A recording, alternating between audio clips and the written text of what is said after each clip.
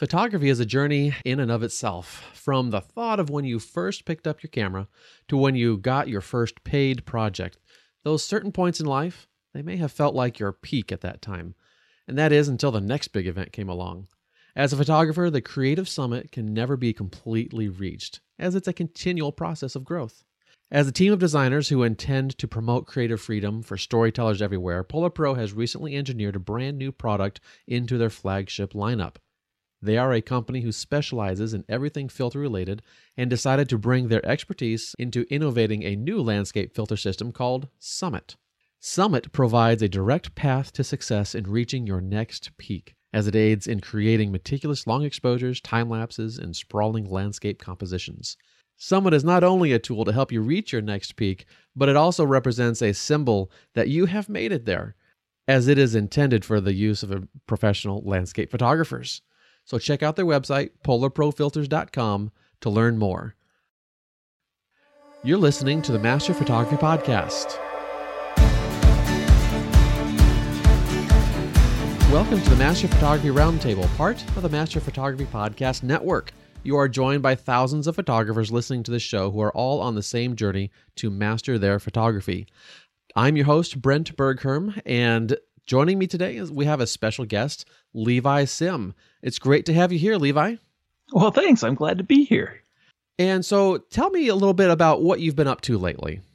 Oh, man, it's fall. So, for most photographers making money at it, fall is a busy time. There's holiday pictures and all kinds of things. And then it's also, there's a bunch of shows. So I just got back from Photo Plus, not Expo in New York. It used to be called Photo Plus Expo. Okay. Now it's just called Photo Plus. And it was a lot of fun. A lot of photographers there. Give me one takeaway of what Photo Plus was, why it was just, what was so awesome about it for you? Oh man, I think there were more people there this year. Okay. And they changed things so that the registration was actually free. Nice. And so there were a lot more people able to come. Now I don't know if if free works as a business model for a conference or not, but it was sure a fun year this time. So there were a lot of folks.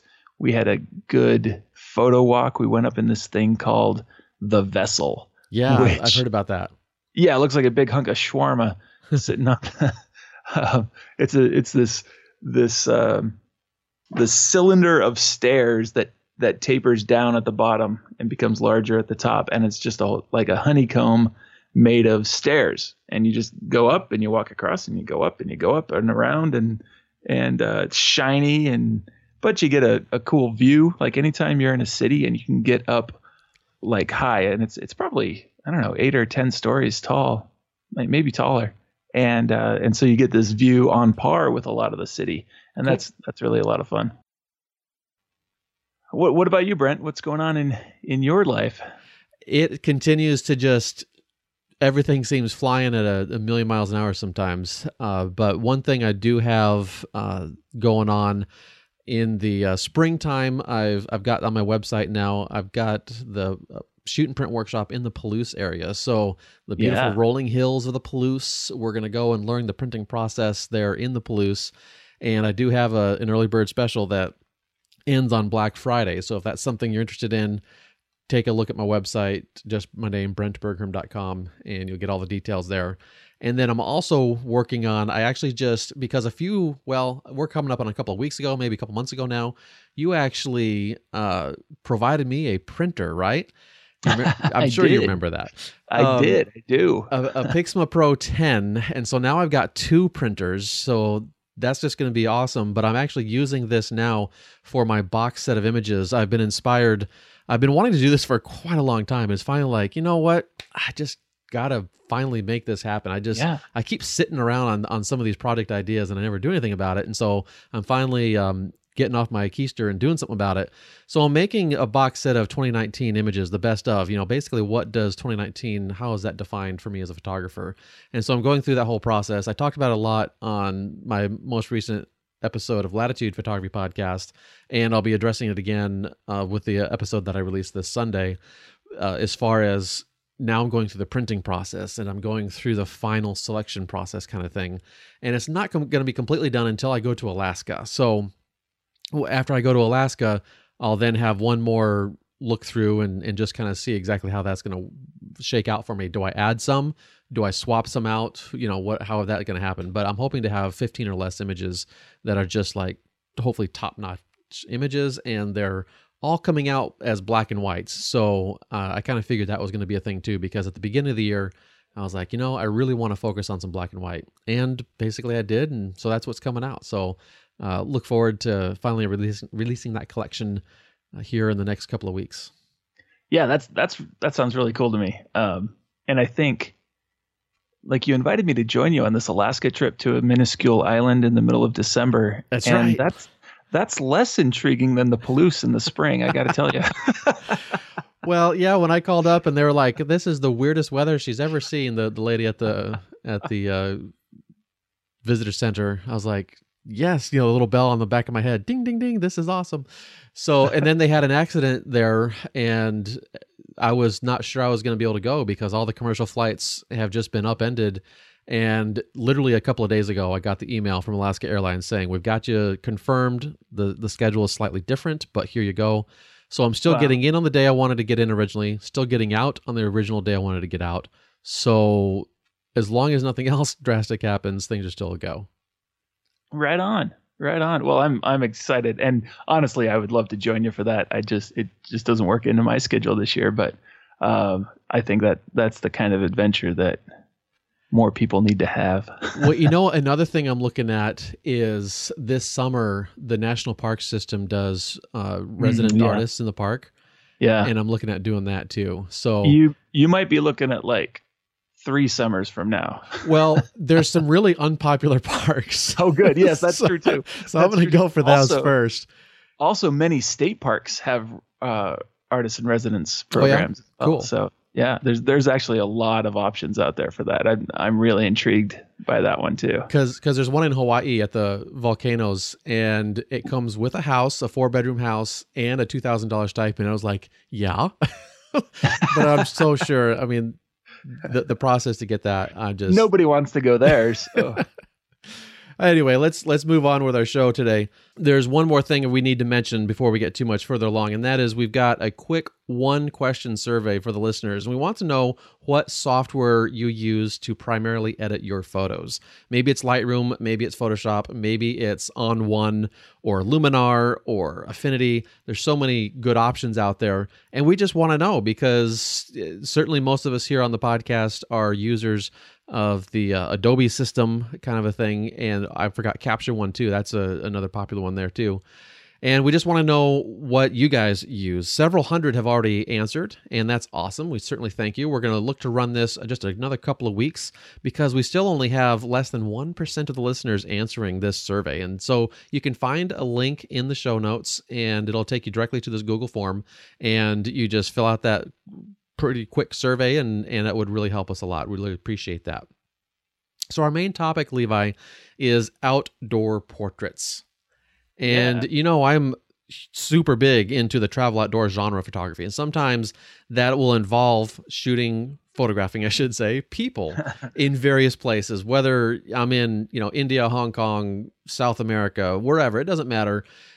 I also like to dabble in the occasional portrait here at home too. Usually it's just family portraits though. I don't really, I don't ever consider myself as a portrait photographer or anything like that. So that's why I wanted to bring you in on this conversation, because this has been an idea that I've had for a little while. I'd really like to talk about outdoor portraits, and I'm glad you're here with us. So I just wanted to get your ideas and help us. Basically help me help the listeners walk through this idea of outdoor portraits. So what do you say? Super. Sounds like fun. That's something I love to practice and make about a quarter of my living doing. So. All right. So that's awesome. Yeah. So, and these might also be considered environmental portraits. There's different terminologies that might go around. So I've got some ideas on that. Yeah. Cool. Yeah. And so I've got a few scenarios that I've typed up in our show notes here. And then I also went and asked our listeners for some specific items that they might want to make sure we address. So at the end, we'll address those listener items as well. And I want you, Levi, to assume that I just don't know anything about this subject, because really I want to just kind of recalibrate or reset, the way I approach it myself as well anyway. So I'm going to kind of just take the new person's approach on this. And a professional like yourself, making at least a quarter of your living off of this type of thing, I was like, and I know you're going to be the right person to get the job done here. So let's dive in. Item number 1. And that, we should also assume that I want to use, for the most part, at least one light in all of these shots. So one flash in all these shots. So item number 1, a basic headshot outdoors using one light. What should we look for when setting up a basic head and shoulders type headshot? So I guess I just view this as one of the most simple, or also one of the most popular types of portraits we might want to be able to do. But if we're zoomed in so far, we're probably not getting too much of that environment. But what can we do to properly do, if you will, a headshot outdoors? Yeah, now a headshot is an interesting kind of environmental portrait, because if you include environment, it says something about the person. Yeah. If it's a gray backdrop, it doesn't matter. But if it's a pine tree in the background and it's a lawyer, maybe it doesn't really have anything to do with it. Maybe it's just a blurry pine tree in the background, and that's fine. But maybe a lawyer has books in the background instead in his office. Right. And so for an outdoor sort of thing, I do want to consider a little bit what the background is saying about the person I'm photographing. If it's a lawyer, for instance, we'll probably do it at the office outside. I'm imagining like a brick building or a stone building or something and somewhere around there's going to be a corner or something where there's some depth. Sure. And when I'm looking for a background, I'm looking for something far away, because I don't want it to be distracting detail. So, and when I say far away, at least 10 feet behind my subject, and hopefully not flat behind my subject, so that there's, again, some depth. So if we're using a brick wall, don't stand the person straight in front of the brick wall and shoot parallel to the brick wall. Instead, stand next to the brick wall and photograph down the brick wall with the background tapering away behind. And it just feels deeper, and it feels more well composed and things. Okay. And then how do we handle the light? So we've got the idea of setting it up so we have this sense of maybe a sense of movement, a sense of leading lines are happening because what you're doing with how you're positioning the model versus in this case, the brick building. And we've got those lines that are, suggested to be moving away because let's face it, they're hopefully a little bit out of focus, but we still can get that feel for that tapering off and they get that movement with those lines. But what do we do with the light in that case? The light is the most important thing. Now, let's do it two ways. Let's do one with a flash and one without a flash. Okay. And let's assume daytime for both of them. Sure. Oh, yes, please. And so with the flash, I want to use a softbox or an umbrella. An umbrella is inexpensive. And I don't mean a reflective umbrella where you have the concave side of the umbrella facing your subject. I want to shoot the flash into the umbrella and have the light come through the umbrella to my subject. So a shoot through umbrella, a white one. All right. And so it's a translucent material then. Exactly. That really softens it, and it kind of sort of treats it then like a softbox where the light is behind the material and it's shooting through that material. Exactly. My favorites are from Paul C. Buff and from David Zeiser. If you can get your hands on the Zumbrella from David Zeiser, okay. It's the best compact umbrella. It's a 42-inch collapsible, and it collapses very small. And it used to be about $40. I haven't seen one in a little while. But if you can find the Zumbrella from David Zeiser and Westcott, it's really good. If not, then I like the Paul C. Buff umbrellas, and they come in various sizes. And we'll talk more about those in a few items down as well. All right. But they're very translucent. You want to try not to get the one that's got there's like a satin silver lining on the inside of the umbrella. Sure. And it's not as transmissive. There's not as much light going through it. And so you lose a lot of power as that light is reflected back out of the umbrella. And right. I like the umbrellas because they're very, very forgiving. It's got more shape to the light. Like it's not just a flat surface like a softbox or an octabox is. And it gives you light in more places all at once. And it's very easy to make a good portrait using it. And they tend to be more affordable, don't they? Yeah, under $30. Compared to some of these octaboxes or softboxes, over $100. Some of those get pretty expensive. Yeah, like if I would really like to buy the Mag, like if you're gonna buy one, don't buy anything until you can buy the Magmod softbox. That's my opinion. It is phenomenal and it is worth every penny. But I believe it's over $200. Oh my! But it is really terrific and gives you a few more options. And so with that on the market, I would buy that or a $20 umbrella. Sure. there's just almost nothing in between. There's plenty of things in between. And we'll talk about that another show. But okay. Let's start with one light in a little umbrella. And I'm going to stand where I think I want my subject. And I'm going to turn around 360 degrees and look for the thing that makes me squint. Okay. I don't want that thing that makes me squint in my subject's eyes because it's going to make them squint. Okay. And maybe there's a FedEx truck parked on the street and the sun is reflecting off its windshield and that thing is just bright. And I don't want it right in the background of the photo because then I've got this shiny bright thing distracting from my subject's face. So that's one reason to find the shiny thing. The other thing is that maybe it's maybe we're kind of in an alley and we're standing on the shady side, but the sun is shining on the wall to my left over there and it is really bright. Well, that's actually great as a backlight. Right. Or even as a front light, depending. But so I want to find that shiny thing, that brightest thing in my environment and use that as the backlight.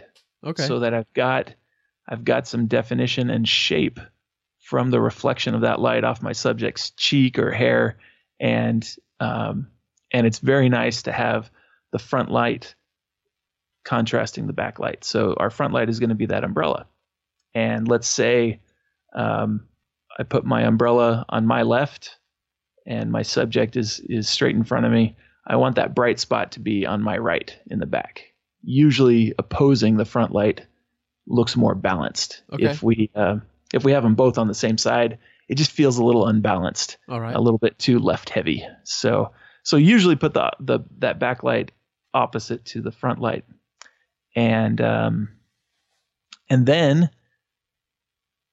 well, yeah, so that's kind of what I'm looking for. I'm looking for a not too distracting background and a way to get a good backlight that I can balance with my front light. Now, if it's noon and the sun is very high and shining down on my subject, I'm looking out for the light shining on the nose and like the head and not shining in the eyes. The worst thing is to have a little bit of sunlight on the face. Yeah.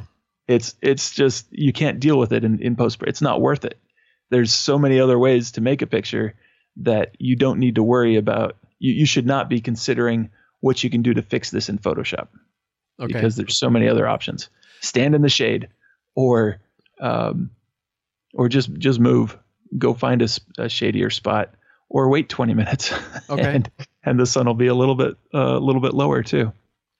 So like so basically find a tree or some other overhang that will give us a shaded area. And that's the one thing I'm always looking for is a porch. Okay. Something that is covered overhead and open on the sides, because then I don't get the problem of the sun shining straight down on my subject, but I do get the light shining in from the sky on the sides or reflecting off the building on the sides. Yeah. And that side light is so much more flattering on everybody than any kind of overhead light. Well, and I can see it too. If you have someone under an overhang or of some sort, maybe you've got like a concrete sidewalk right there too. It might just literally be reflecting off that gray concrete sidewalk, and that's going to bring a little bit of light underneath as well, right? And that can help to fill in some of the shadows that might be underneath the chin or underneath the nose, something like that. But you're not going to have that many shadows anyway, again, because they're already shaded from above, right? Yeah, they're shaded from above, and we're using that umbrella on the front. And we want to balance our umbrella light with the daylight so that the shadows aren't too strong anyway. And the way I would do that is I would set up the camera without the flash and make everything else except my person's face look pretty good, which means choosing the aperture for creative reasons and then choosing the shutter speed and ISO together to brighten or darken the background so that it's under control and looking good, and then add my flash the last thing so that it's totally empirical. You're controlling each bit of light and effect individually that way. If you turn on the light and try to balance everything while the flash is going, it's too many pieces of information all at once, and you can't isolate the problems. Yeah, so you're talking about building in these different ideas. So here we find our location in which we wish to shoot, and we have these different criteria. It's in a shaded area. It might have some reflected light coming back in from, like you had mentioned, reflecting off a window, reflecting off a vehicle, whatever it might be reflecting off of. We have some rather indirect light coming in. And so you get your exposure according to the environment, how you want to register the environment, and then you bring in your flash and you then focus on your person for how you want to record the person. Exactly. Yeah. All right. Cool. And so I'm always looking for a porch, or we love windows, but we're outside, so we're not gonna have a window. But the thing we like about the window is the same thing we like about a porch or a garage. Yeah. A garage is awesome as well for the same reason. You've got cover overhead and light coming in from one direction. And when I say garage, it might be a house, but it might also be, just a covered opening on a building. It could be a parking garage is a really great place to make portraits, like a downtown parking structure. And then also alleys are a modified porch. As long as the sun isn't shining straight down overhead, you've got a time.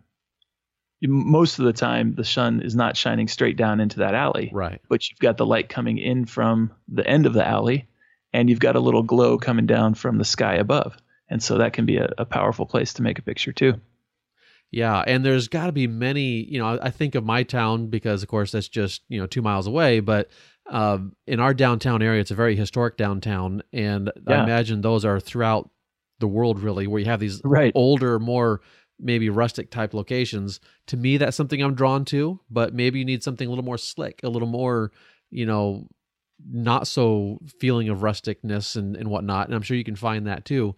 So it's about searching out, finding those locations that you would want to try it, and then start building these pieces in, like you've just mentioned, about thinking about your light, thinking about your subject, and now bring the light on the subject and go from there. Yeah, definitely. And cool. And there's always a good spot in a downtown, no matter how big your town is. I've been in towns of 200 people, and sure enough, there's a post office, and it's got a porch, and it'll work great. Now, can I do one more where we're not using a flash? Okay. And there is no porch, and so what you do is you use your $30 5-in-1 reflector. Okay. And you pull off the reflector part and use the translucent scrim, the diffuser material that comes in the center of your reflector.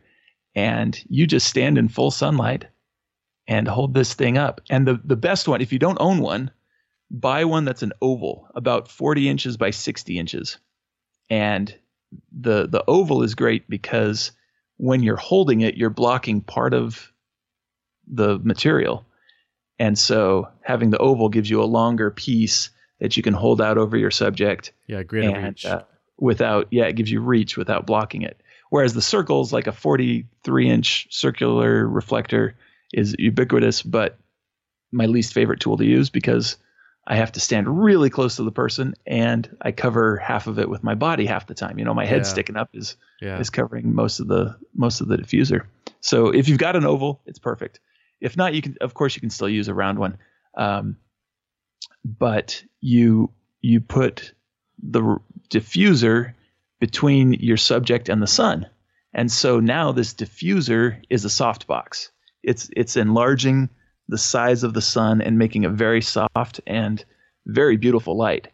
And it's a flat surface. And so even at noon, you can actually tilt the diffuser and change the direction of light coming through it, because you're still collecting all the sunlight in it.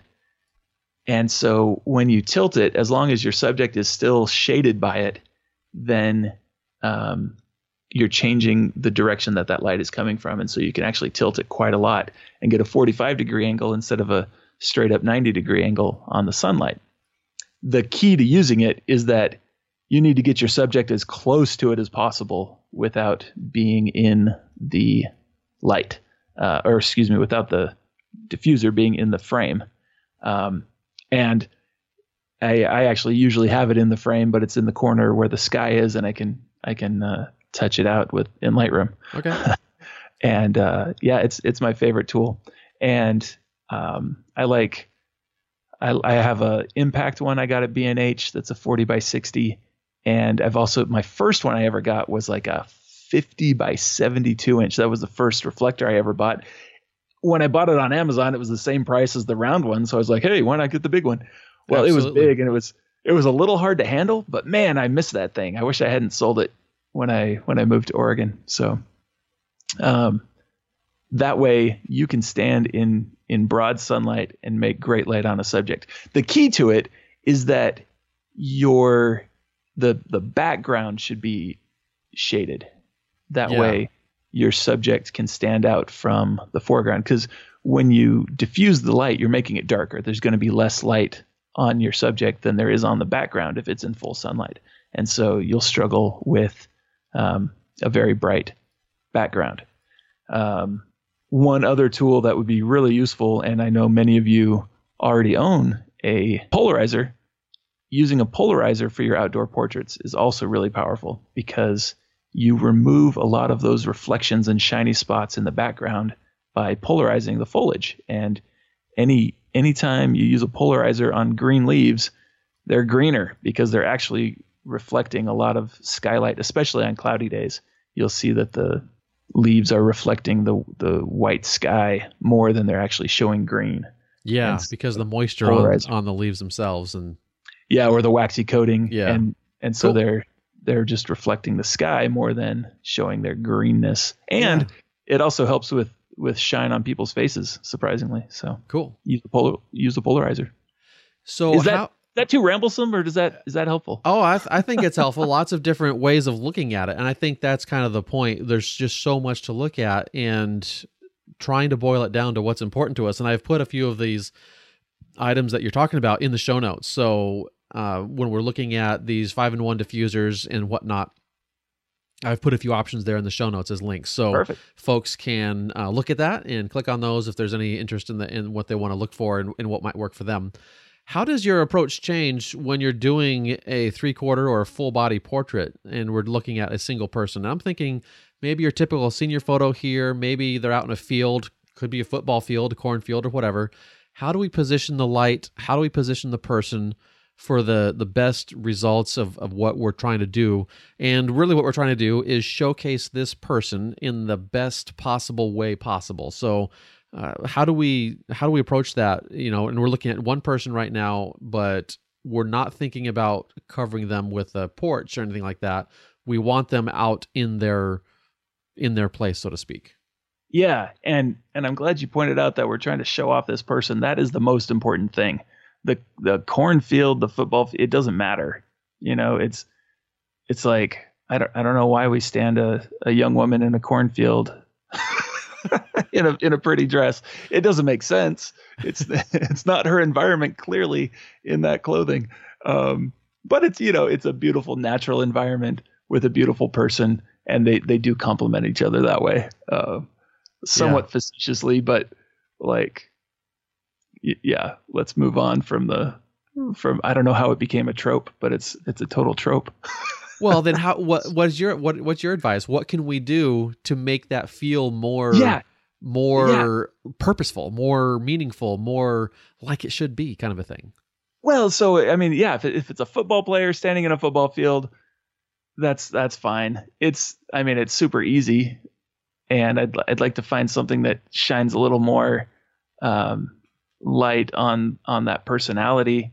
Maybe it's maybe the person is a farmer, and the field makes a lot of sense that way. But finding when I want to do a character portrait, an environmental portrait that says something about a person, I want to do it as much as possible in a place or with things that represent that person. And it may be a place, or it may be props, or it may just be their clothing. Like I was just thinking of this guy I photographed. He's actually a friend, my friend Sam Crump, and he's always wearing this leather jacket and scarves. Huh. And so any photograph you ever make of Sam should be in a leather jacket and scarves, because that's like his environment, and he carries it with him all the time. And this is like who he is. And he's probably got a coffee cup in his hand. And like, it doesn't matter where I stick that guy, as long as he's got those three things, he's going to look like himself, and he'll be recognized as himself, you know? So I don't know. How do we make the field more important? Well, how do we make the person? But we can certainly make it more lit well and things. Yeah. Yeah, and that's what I want to focus on. You know, if someone, let's say we've got a client and it's a senior photo, and the mom or the dad or whoever, they're just looking at it and saying, "Well, we really love. We've got this this fence that we want to have her photographed against, or have our son photographed next to, or whatever the case is." So they're kind of putting limitations on you already. They have a certain vision, right? Yes. And so then what's your approach to working with that, to deliver them what they want, but also to maximize your creativity and maximize your influence on the whole scene too, balancing that out, and then certainly getting into that technical, what are the lighting things we're looking at again? How do we set up these lights? And if you want to use more than one light, I guess we can get into that, but I still would like to say, let's keep it simple. Let's do one light here. What do we do? Yeah. And you should definitely appeal to mom's vision every time you make a picture. And it'll help you be a better photographer too, because constraints are the best thing. Like if you said I had to photograph this person in a cornfield, and you have to do it at this time of day, and you've got 20 minutes to do it, I am going to come to life with great ideas. If you said you can photograph this person anywhere you want, and you have 3 weeks to do it, and no limitations whatsoever, I'm probably going to make a boring picture. Yeah. But yeah, give me limitations every time. So like we talked about with the lawyer downtown, use leading lines, use your backdrop as effectively as you can. If it's let's say it's a grassy field and it, knee-high grass, do high, do low. What do you mean by that? Do high, do low? Yeah, let's do a standing picture. Let's do a sitting picture in the grass. Okay. Let's do a twirling picture. Let's do me laying down low. Let's do me up high. Like the camera down low and the camera up high. Just changing your perspective can make quite a difference. Especially if the sky is bland, then include less sky in your photograph. Okay. But let's talk about the light. You just got to do it later or earlier in the day when the sun is not directly overhead. If we're doing more body, then then the camera is typically going to be farther away. And the more body I put in the picture, I typically zoom in even more and step back farther, because that reduces the size of the background. If I use a 50 millimeter lens and I'm doing a full body portrait, there's no place for my light stand because it'll be in the picture, and there's no place for somebody to help me hold a diffuser because they'll be in the photograph. Whereas if I make the same framing of the person but use a long lens to do it. I can stand back farther and crop it's not cropping. It's just that when you zoom in on your subject, you also zoom in on the background and you have less field of view. You've got a narrower view of the whole world. And so I can shoot a 3/4 length picture and my subject or my assistant can still be standing 8 inches away from my subject's head. And right. They're kind of close to them, aren't they? Right. Which gives me a lot of ability when I need to light, because I can now have the light in the place. And so same thing. My sun is the backlight and my flash is the front light. Or maybe not a flash. Maybe better than a flash whenever possible would be a reflector, because you can see that light and you can shape it and position it exactly how you want to get the right shadows and highlights on a person's face. And so a white reflector, never, ever, never, times a million trillion, ever, a gold reflector. We have an opinion coming out here, I think, it seems to me. Every reflector company makes reflectors wrong. They put white and gold on the same side, so that when you zip it over the center holder, that white and gold are available, and they put silver and black available. And those are the wrong combinations. They should put white and black together, because those are the two you should use the most, and they should put silver and gold together because just in case you need to cook hot dogs, you can set up a radiant oven with them. Now, there's always going to be exceptions to the rule. Yes, if you're shooting trashy swimsuit calendars, you can use the gold reflector. Now, I have a really nice onion shot, not a person, onions in a field, wide angle, super close in, and then I use my water bottle to wet the ground around it because I didn't like the dry dirt around it. Nice. Yeah. And then I really stopped down, and the sun was literally just going over the horizon, so it was just around sunset, and I needed to light it up. So I then used my gold reflector to just bring in that warmth I needed, but it was also an 8-second exposure, and so I just rocked that gold reflector back and forth from one side to the other of the frame, and it gave this really soft golden glow, and it was just gorgeous. Now, you couldn't do that with a person because a person's not going to stand still for 8 seconds, but there are those rare exceptions to the rule, I'm just saying, for that gold reflector. My opinion is open on using gold reflectors on onions. I will reserve judgment.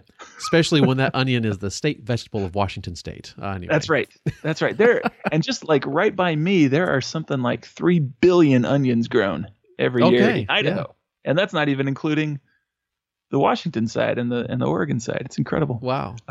Idaho is supposed to be known for potatoes. Well, southeast Idaho is more potatoes, and southwest Idaho is more onions and beets. Oh, so, yeah. You got lots of beets. I know that. Anyway. We got lots of beets. Anyhow. So let's get into some technical things with this environmental. Now, and let's go ahead and bring in this discussion of environmental portrait or not. The scenario you just set up with taking a picture of this person out in the field, a grassy field, football field, wherever we're at. Yeah. You were talking about using a longer lens, and that doesn't really speak to this place in which they're in. So does that, if you're doing an environmental portrait, does that mean you go wide angle so you get a little more sense of the place where they're at? Yeah. When I talk about an environmental portrait, and I think when we talk commercially of an environmental portrait, I think we're talking about a person in the environment in which they are known. Okay. Not a person in the environment. Right. You know, being out in a field is not the environment where you would recognize me as doing my thing. Being out in a field, driving a tractor, and I'm a farmer, now it's an environmental portrait. Okay. And that makes sense because I'm doing my thing for which I am well known. And so I think that's what defines an environmental portrait, is that something in this environment is characterizing the person I'm photographing. Okay.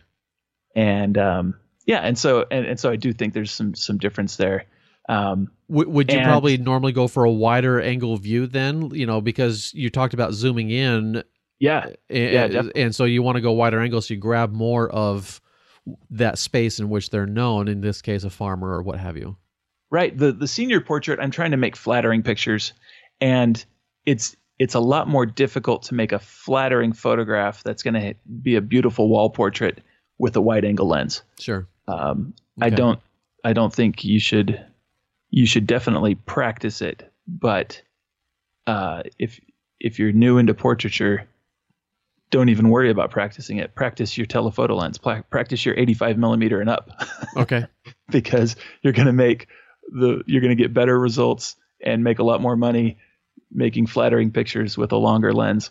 But when you are hired to photograph for the annual report and you need to photograph the teacher and students in the science lab with test tubes, right, then you're going to use the wide angle lens for sure. Right.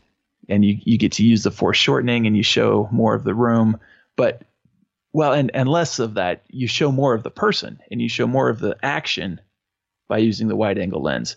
When you use the wide angle lens, you've just got to get closer to it all. Right. Because then you get to fill the frame with the action, and the stuff that's very close to the camera looks way bigger than the stuff that's a little farther away. So I was just the other day photographing the science teacher and the kids with test tubes. And so they're holding up the test tubes normally as they would and just looking through them. But when I bring my camera very close, that exaggerates the foreshortening of having those test tubes close to the camera. Sure. And they look really big. And I've got like one test tube in the foreground and it's filling up half the frame. And I've got 4 people in the background. And because now their heads are so much smaller, they can all fit in there, Yeah. And so definitely going to use a wide angle lens, but I'm also going to use a telephoto lens because it's a flattering picture, and they both have their places.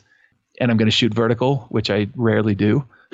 Okay. when I'm making portraits most of the time, I'm going to shoot in the portrait orientation, which I never use for portraits, because my client who needs an annual report or a magazine or a brochure, they have vertical layouts that Right. they have to fill. And so I have to accommodate that. And then, so lighting for these is a little different as well. Yeah. So tell me about some specifics. Let's think about the longer lens. Let's think about out there in the field with that senior photo. And what do we do with the lighting? Is it still building the same way? Like you told us about that idea with the more head and shoulders type shot where we're going to build the scene up, or, and then what do we do with the light and the position and all that stuff? Yeah, definitely. You build it the same way, and I would position it the same way. The sun over the person's left shoulder and the light in front of them on their right side, or vice versa, but Okay. definitely opposing typically. And maybe as the sun gets lower, it gets better for you. It gets a little warmer, Okay. and it also gives you the better direction of light. We like that side light like we get from a porch or a window. And so when the sun itself is down low, we get better portrait results using it. And you can use the reflector easier, and you can combine it with the flash easier. Now, do you ever put some type of gel on the flash to match the temperature of the sun, the color temperature of the sun? You may. It's like probably not, because unless there's a forest fire going on, the sun's probably not that warm Okay.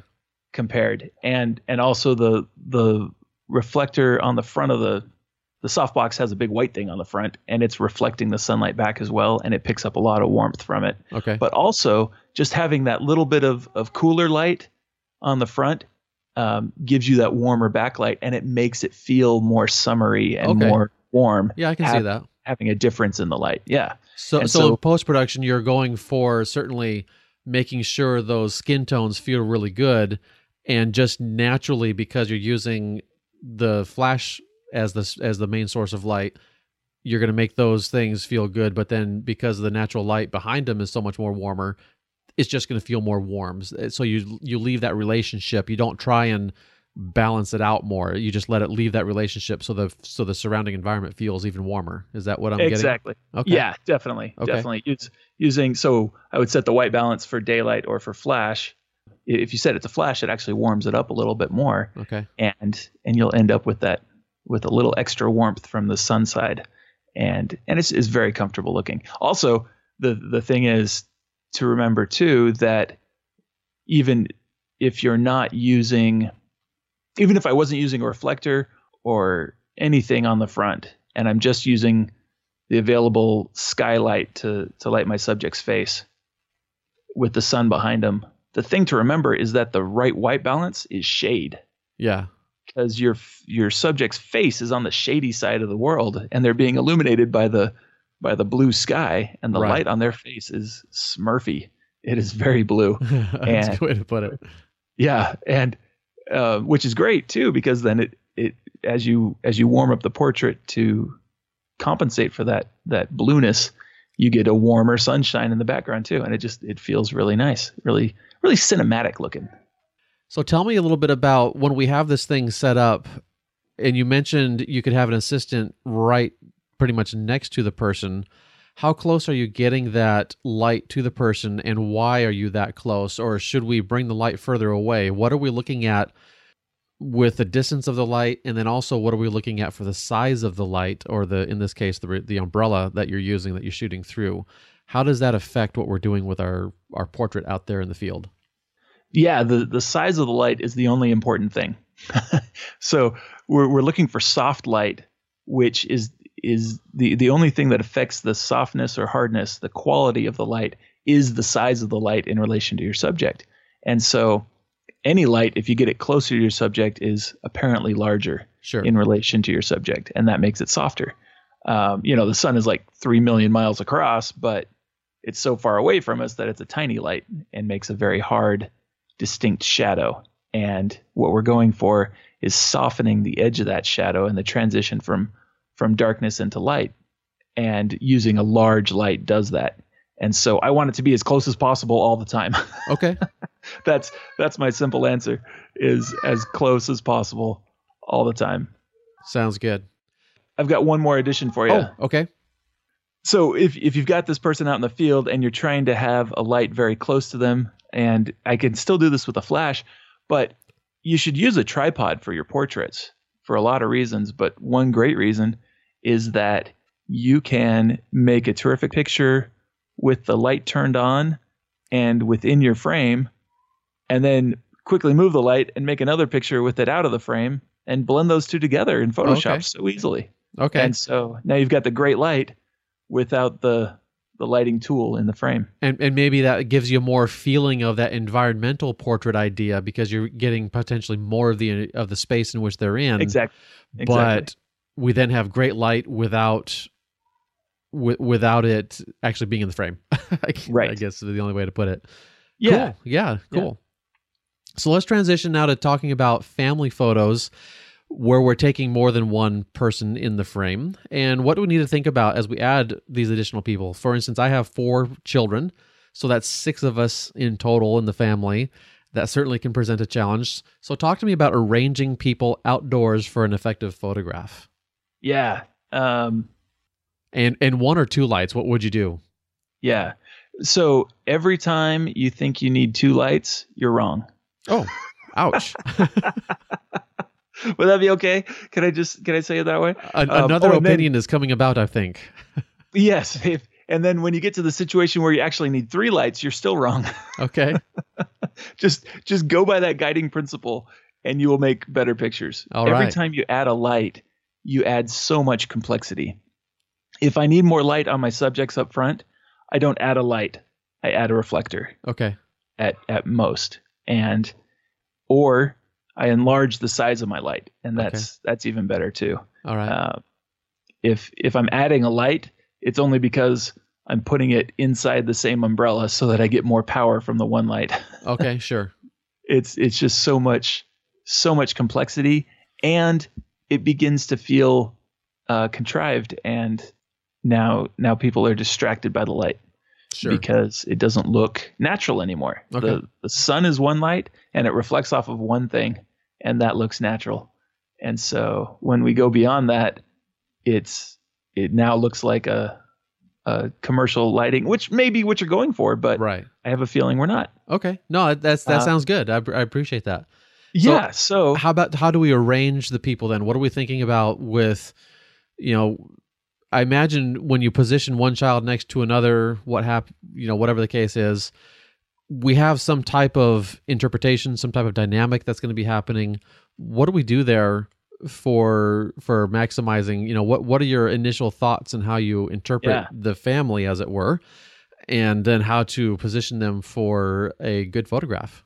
Well, first is a great resource is Michelle Celentano, and she's got videos, and she's a Canon photographer, Canon, what do they call him? Ambassador thingy. Yeah, Explorers of Light. Explorers of Light. She's one of those, and her whole deal is family photography, and she does terrific poses and things. And so one of the things I'm looking for is not grouping everybody together. I'm looking for grouping 3 people together over and over again. And I can use the same person in 2 groups of 3. So that's really good. A little group of 3 heads makes a pleasant little triangle shape. Okay. And it keeps our attention. And so that's what I'm doing. And I'm also trying not to have anybody directly above anybody else. So I don't want your chin to be directly above your daughter's head.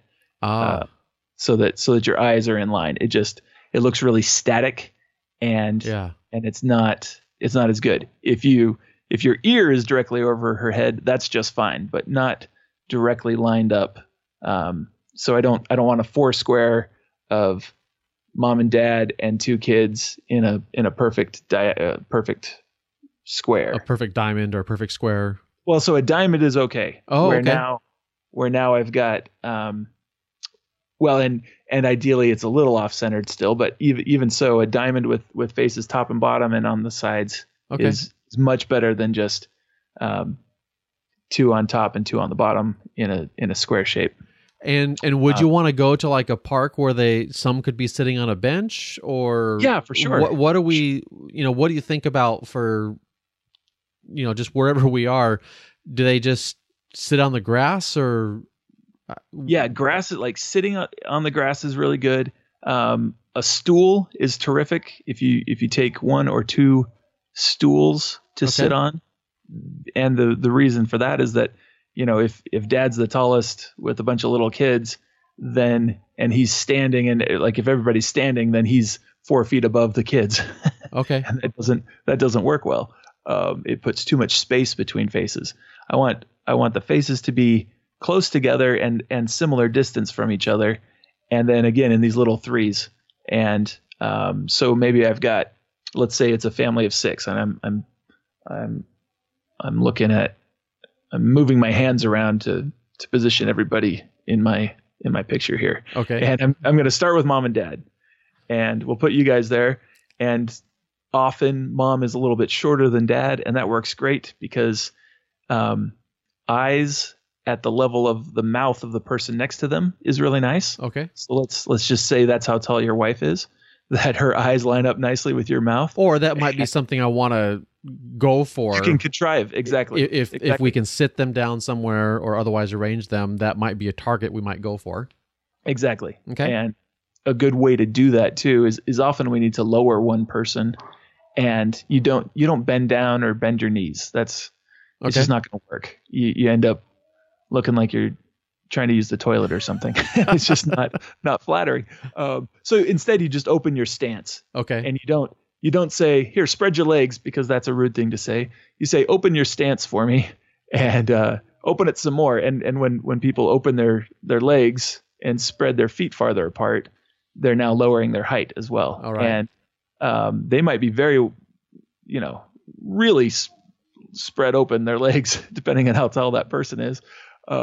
But don't make them hold that while you pose everybody else. Right. See what it looks like and say, okay, stand back up for a minute, and I'm going to have you do that when we make the picture. All right.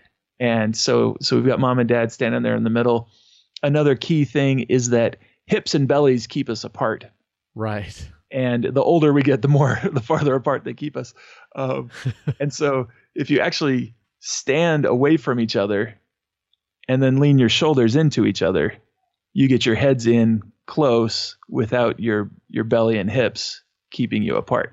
If you are standing hip to hip, you have to tilt your head over to the side, and it just looks uncomfortable. Weird. Yeah, it just looks weird. So instead, stand your feet farther from one another, and lean your upper bodies together. Interesting. Okay. And if it looks awkward, it looks awkward. So stand a little closer together, but just play with that distance between each other, and you'll be able to get heads close together without bodies being in the way so much. And so we can do that standing or sitting, and then we'll bring in a kid. And if dad is taller than mom and dad's standing on, and I'm just going to say everything from camera left and right. So dad's standing on my left and mom's standing on my right. Let's put a shorter kid right here standing in front of dad. Okay. And not right under dad's head, maybe overlapping mom. So now that's a little triangle of faces. All right. Right there. And then let's bring another kid over here to the left side next to dad's shoulder. Okay. So now two kids and dad are making a little triangle of faces. All right. Okay. And then so mom is a little bit on the right side.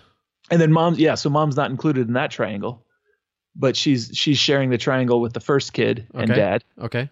Okay. And then let's bring another kid in next to mom on the right side, on my right side. And so now we've got a triangle with mom and two kids over there. And then we've got one more kid, right? Let's bring that kid in, and taller or shorter, I'm not sure. And I'm looking for balance both in where people are. And so I suspect it'll probably be on my left side now, in front of the taller kid who's standing next to dad, and maybe they're making a group out of dad and two kids going down to the left side of the picture now. Okay. And then, if mom and the kid on the far right are both wearing white shirts and everybody's wearing dark shirts, maybe I want to mix that up and have a little bit of tonal balance in the picture. So yeah, that would make a big difference, I think. Right. Yeah. Bracket with the white shirts or bracket with the dark shirts. That kind of thing is definitely, we're paying attention to all that. Man, this is a big one. There's so much to think about, isn't there? So much to think about. Yeah. And so but fortunately there's a lot of great examples. And like I say, Michelle Celentano has great examples of these things. I like we waste so much family portrait on feet and knees. Yeah. And so I want to have like thighs up or even head and shoulders if I can. And I'll start with 3/4, starting at the knees and up, and make that picture. Yeah, one of our favorite family portraits that we've done is basically waist up. And so it's when our youngest was 2 years old.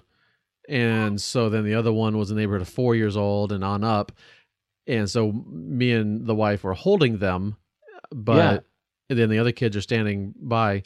And that just made a really nice thing. And what I really loved about it was the 2-year-old, he's just totally off in his own world. He's got his finger poking something and he's just totally paying attention to whatever he's poking. And everyone else is actually behaving and looking at the camera like they're supposed to. Perfect. And it's just so cute with that little 2-year-old doing this thing. Oh, that's great. But yeah, finding little tidbits of character to still shine through is really good idea. Hopefully that can work out too.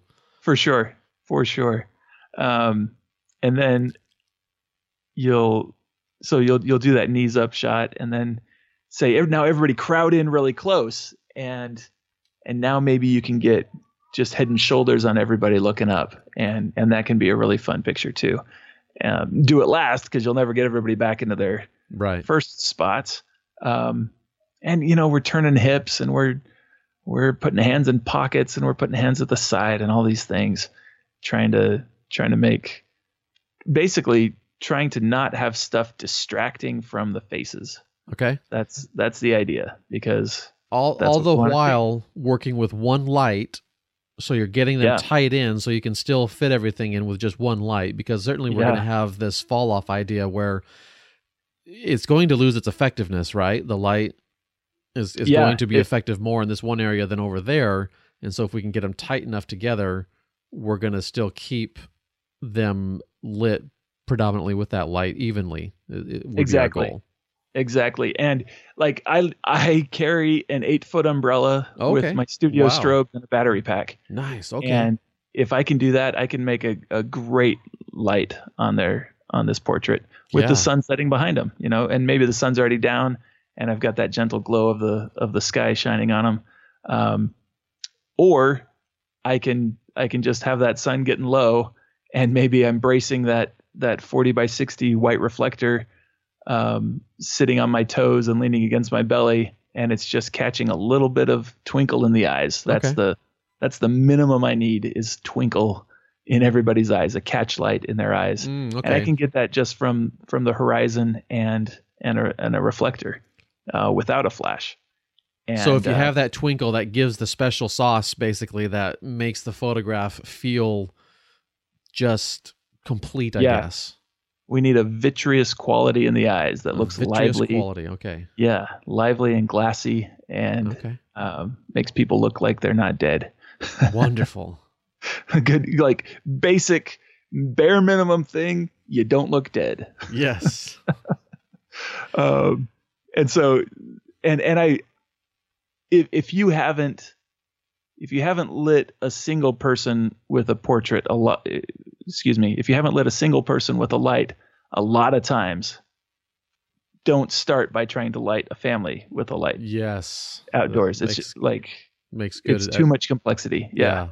Because now you have to deal with kids and trying to get everybody looking. And the key thing, like the number one thing, is tell dad, just look at the camera, dad.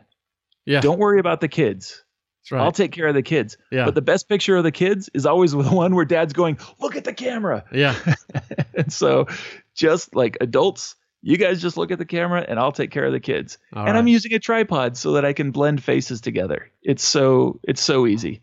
I'll use a tripod and turn on the intervalometer and take a picture every second and do my antics and dance around and throw mud in my face, whatever it takes to get kids to laugh. Nice. And all the while the pictures are just going, and those can be blended together so simply in post-processing. So Sweet. Just make sure dad is looking at the camera. All right, let's move on to our listener-submitted questions. Miguel Flores asks, what's the best metering mode when the subjects are backlit? Yeah, the same metering mode you use when the subjects aren't backlit. Okay, and what's that? Evaluative. It's really not worth changing metering modes in my opinion. Yeah. Okay. And I don't have, like, this isn't like never use a gold reflector opinion. This is like, in my experience, you can just, you just use the evaluative metering, and you're just going to use your exposure compensation or change your shutter speed to make it brighter. Sure. If it's backlit, then you just tell the camera this is a bright picture and it needs to be bright. And that would be like a portrait on the snow, right, is a backlit portrait, and it's coming up on snow time. So the camera sees all this bright white stuff and it tries to tone it down and make gray snow, and which makes your subject too dark. So you just need to tell the camera this is bright snow, and it needs to be brighter. It's probably +1 if you're using your exposure compensation in aperture mode. And so if, as we're building the scene, basically what you're saying is go ahead and take a look at that, take a few sample shots, take a look at the histogram, and place those tonal values where you want them, and then you add in the light. What if when you do that? Yeah, I guess so. If we're still talking about using light, I was imagining not using. Not using a light in this case. Okay, light. Sure. Yeah. And if we're using a flash, we're using manual mode. Okay. Because it changes. Like, if I'm using aperture mode and I do a headshot of a subject in front of a white building or in front of the snow, and then I want to back up and use and get like a full body shot, the exposure hasn't changed at all, but now my subject is less heavy in the picture, right, and making the picture less black, basically, right. And now the camera thinks there's something different, and it wants to change the exposure then. Yeah, exactly, but the proper exposure has not changed. So I want to use manual mode to make sure that nothing changes from shot to shot. And that's why evaluative metering is also the best. If I use spot like the only other choice is spot. There's also the center weighted. Right. The only reason we have center weighted is because it was a technological breakthrough in the 60s to have center weighted. and some people started using, like, some people want to keep using it, but it's not helpful anymore. Yeah, So, I don't personally use it, but yeah. no. And so spot could be helpful, but then you have to make sure that your spot is on your subject all the time. Right. And when you make the picture, and Right. so that's not good. So just use evaluative and Evaluative, manual mode, and inspect your histogram. I gotta disagree on the histogram, Uh-oh. but that's okay. Why do you say that? What's your Because my reasoning on that? histogram, it doesn't know what the subject is. Oh, It has- well, but you do. right. So I just so- look at the back of the camera, and if their face is bright enough, I'm good. Okay. Now I do look for blinkies. Yeah, if things are blown out that shouldn't be blown out. Yeah. Sure. I definitely look for the very right of the histogram. I pay attention to that. But Yeah, because the rest I of it- always say look at the histogram, because you can interpret and say, okay, well, I know that bright area or that dark area, whatever. I know that's that particular part of the subject, Sure. and I can then adjust whichever way I need to go if I need to go somewhere with the exposure. Yeah, and again, this is my personal shooting opinion, not my gold reflector opinion. So Okay. So two more I will not- questions. I will not fight you on a histogram. Okay. It's just not my personal method. So Okay, sure. yeah. So two Yeah. more questions. Josh Peterson wants to know if he can get a cool hat like me and you. So I don't know about your hat, but my hat is available online. But I'm not sure I Yes. want to tell people. Wait, are you taking bids or? Yeah, I should. Well, and the key to a hat is wearing it. Absolutely. You gotta own your hat. You can't be like, well, maybe I'll try a fedora. You can't just dabble. Yeah, that's right. And Jamie Jane, she asks, how do you make people you just met feel more comfortable and relaxed for a shoot? And what's your workflow for finding unique locations? She loves the podcast and she's thanking us for doing it. So let's focus first on the people you just met. What's your icebreakers? How do you make them feel relaxed? And how do you, hopefully they already respect you and they think of you as a professional photographer and they trust you're going to do well, but maybe there's those that even don't know that you're going to do well. Yeah, there's that trust building, and I do it in two distinct situations. One thing I do is I make headshots for companies at big conferences. Okay. And so I've got less than 5 minutes per person. Yeah. And then another thing I do is I make family pictures, and maybe I've met mom before, maybe I've only talked to her on the phone, but now I've got 4 kids to work with as well. And so in the family situation, I often do one of two things, which is dumb to say, but I'll make the group picture first, or I'll make the individuals first. When I make individual pictures first, I get to build a little relationship with each person. Yeah. And then when we do the group picture, I can play on that and build on it. If I Okay. do a group picture first, I don't really expect it to be a good one. Okay. It's an icebreaker, and it's a time to do some silly things, and then I can do those silly things again when I'm doing individuals. And then having had some time doing the individual pictures, we do another group picture, and now we've all got some time together. Another great thing is when your family shows up, it's real easy to identify the person who's happy to be there. Yeah, sure. and I can make a picture with that kid first Okay. and ask for their help. And then I enlist that kid to help me make a picture of the next kids. Ah. And now the younger ones have seen the older ones doing something cool, and I've shown them cool pictures on the back of the camera, and they like it, and they're having a fun experience. Nice. See, And it then would I be can- exactly the opposite for my family. The youngest boy would totally be like, yay, let's do more. Right? And the oldest Yeah. be like, "Arr." Yeah. But and he's so- also 16, so he's got that. exactly. You know, So that's just how it is. But so I'll start making a picture with the 4-year-old and turn to the 16-year-old and say, hey, could you help me out? Would you hold this reflector over here? nice. Yeah.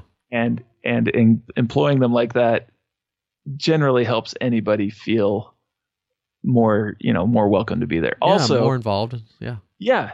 Also, I had an experience early in my career where the family showed up on Thursday night wearing their Sunday best, and the 9-year-old falls out of the van whining and goes, Well, why isn't he dressed up? Pointing to you. Yes, pointing at me. Nice. And, I was like wearing a polo shirt and khakis or something. Oh, nice. And the 9-year-old kid had to put on a tie and maybe a jacket to come for this picture. Nice. So I decided right then that I wasn't going to be the least well dressed. So now I wear a tie every time. Absolutely. And I'm dressed for it as well, so that everybody is equally uncomfortable, perhaps. There you go. So those are some things. And then when I'm working with professionals that I need to help relax real quick, I talk with them about the picture. And I say, this is basically what I say. I say, I was thinking about this headshot for you, and I suspect you probably want to look confident, but also trustworthy and like approachable. Are those good words? Yeah. And read Peter Hurley's book, The Headshot, and you'll get a lot of useful things for helping people relax and communicate with you in a portrait. And they say, yeah, I'd like those things. I say, any other words that fit the kind of picture you think we should make right now? How else would you want to describe this picture? Nice. And usually they say, no, that's pretty much it. Yeah. Approachable and confident sounds really good. I say, awesome. The confidence comes in the eyeballs, and we're going to do this squinty thing and get some squinch going on. And then we soften it with the approachability with your smile, and we'll just work on that together. And I'll give you some cues, and I'll say some silly things. And so we're going to work together on that. And first of all, just go ahead and look at the bottom of that light stand, or look down here at my toes while I fiddle with my buttons on the camera, so they don't have to be turned on while I'm, they don't have to be activated while I'm still getting the focus right, things like that. So good. I hope that helps. Tidbits Jamie. of distraction, so they don't get apprehensive waiting for you. But Right. also, I think when you're asking them that, I love that, because just planting that seed, that gives them that confidence, and it gives them that approachability, and it gives them whatever it is that you just said there. Yeah. It gives it to them at least a little bit, and then they can certainly work on it and move forward with it. That's certainly a good. I like that. It's really good. Thanks. It works really well for me. And like, I'm a gregarious big white guy, and I smile a lot. Yes, you do. You don't you don't have to be me to do it this way. You can absolutely use that same sentence in your way, in with your expressions and things, and communicate with your subjects with your personality. I'm not saying you need to be me to do this. I think you can definitely adapt these things to help you do it. Now, I don't care who you are. If you put your keys on your head and allow them to fall off, and then pick them up and say, "You are embarrassing me. Don't do that again." The kids are going to laugh. and best of all, Dad is going to laugh. And then you do it again and again. And you're like, if you do that again, if you fall off my head again, there will be no ice cream after this, because, the kids already know that's true. Yes. So if you kids love to see somebody else getting punished. That's why Looney Tunes is so popular. Good point. And you can use tricks like that no matter who you are. And even if they don't fit your personality naturally, it doesn't matter. You're after a laugh, and that thing gets a laugh. Like, slapstick always works. Cool. And you can fake that no matter who you are. and that's why Kramer is so popular from the Seinfeld. That's right. That's it. My exactly. goodness. Anyway, let's wrap this up. We've got some doodads and a few reminders to talk about. And I'll lead off with my doodad really quick. It is another book. Last week I did a book, and this is another book, Zen Camera by David Aldrich, and I've got a link in the show notes there. And it's really about just slowing down and finding and identifying what's important to you in your photography, but it's also an exercise in just the act of seeing.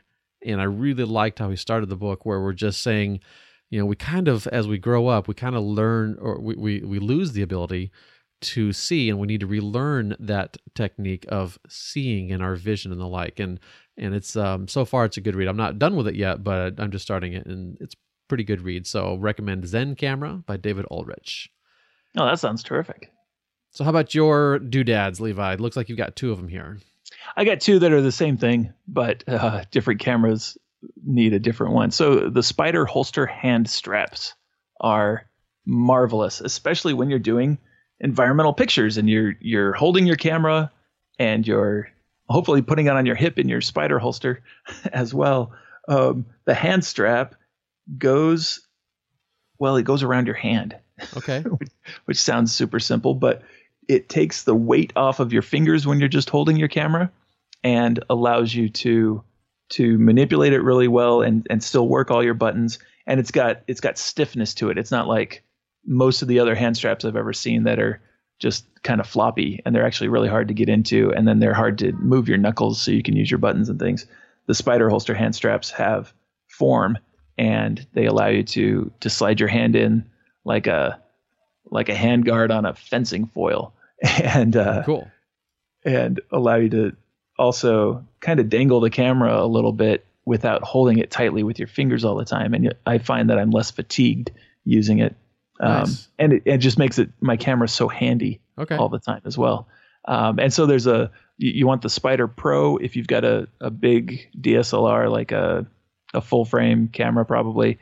And then the Spyder Lite you can probably use for crop sensors and all mirrorless cameras. And they've got a new one coming out that might be replacing both. I'm not sure what the difference is.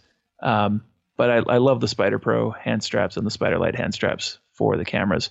And if you use Photo Levi as a discount code, Photo Levi, all one word, I think you get 15 or 20% off. But they also have some Black Friday deals coming up that might be better than that. So give that a try. Cool. And they've got so many nice color options too. It's not just black that they have. That's right. So I'm so sick of black stuff. That's pretty cool. Whether it's just a little bit of a on the light one, it's a little bit of a accent trim, and on the big ones, it's full on different colors. So cool. Yeah. And they're leather and they have memory foam and they're really very comfortable. I've been using them for 3 or 4 years. I really like it. Sweet. All right. Yes, the Photo Levi code, it is accepted, and it's $8 off the $40 price for the Spyder Lite. Ooh. Spyder Lite hand strap. So yeah, what's that, like 20% or yeah, so that's about 20%. So cool. All right, so it's a couple of reminders for you guys. MasterPhotographyPodcast.com is the home for the show. That's where we put the show notes and the like. And of course, we have the Facebook group that you can ask to be a part of. We do need you to answer one question. That is a host or a recent guest of the show. And so Levi would certainly work. And you could even say Photo Levi. And then for my stuff, you can find me mostly at my home base online, which is my website, just my name, BrentBergherm.com. Although I am going to tease you just a little bit. I am working on something big that is going to hopefully be able to be announced right after Thanksgiving, but it might have to wait till Christmas. I've got a lot of logistics to work on, so I'm looking at something big for 2020. And then you can find my other podcast, LatitudePhotographyPodcast.com, for travel and landscape. And then you can find me on Instagram, YouTube, and then I've also got a little link in the show notes for my online printing course about making your images into nice fine art gallery quality prints. Levi, where can they find you? Oh, you can find me at levisim.com, but you might have more fun finding me on Instagram at PhotoLevi, at OutdoorsLevi, and also I write for photofocus.com several times a week. Yeah. And we just publish educational articles every day for the last 21 years. In fact, yeah, we just had our 21st birthday last week. So nice. That's awesome. Well, thank you so much for being here, Levi. Really appreciate you taking us through this idea of outdoor portraits. Thanks for having me. It was really fun. I hope it was helpful. It's a big topic, but it is. It's fun. Yes. It's really enjoyable to do. Very cool. And everyone, thanks so much for being here, and we will see you again in another 7 days.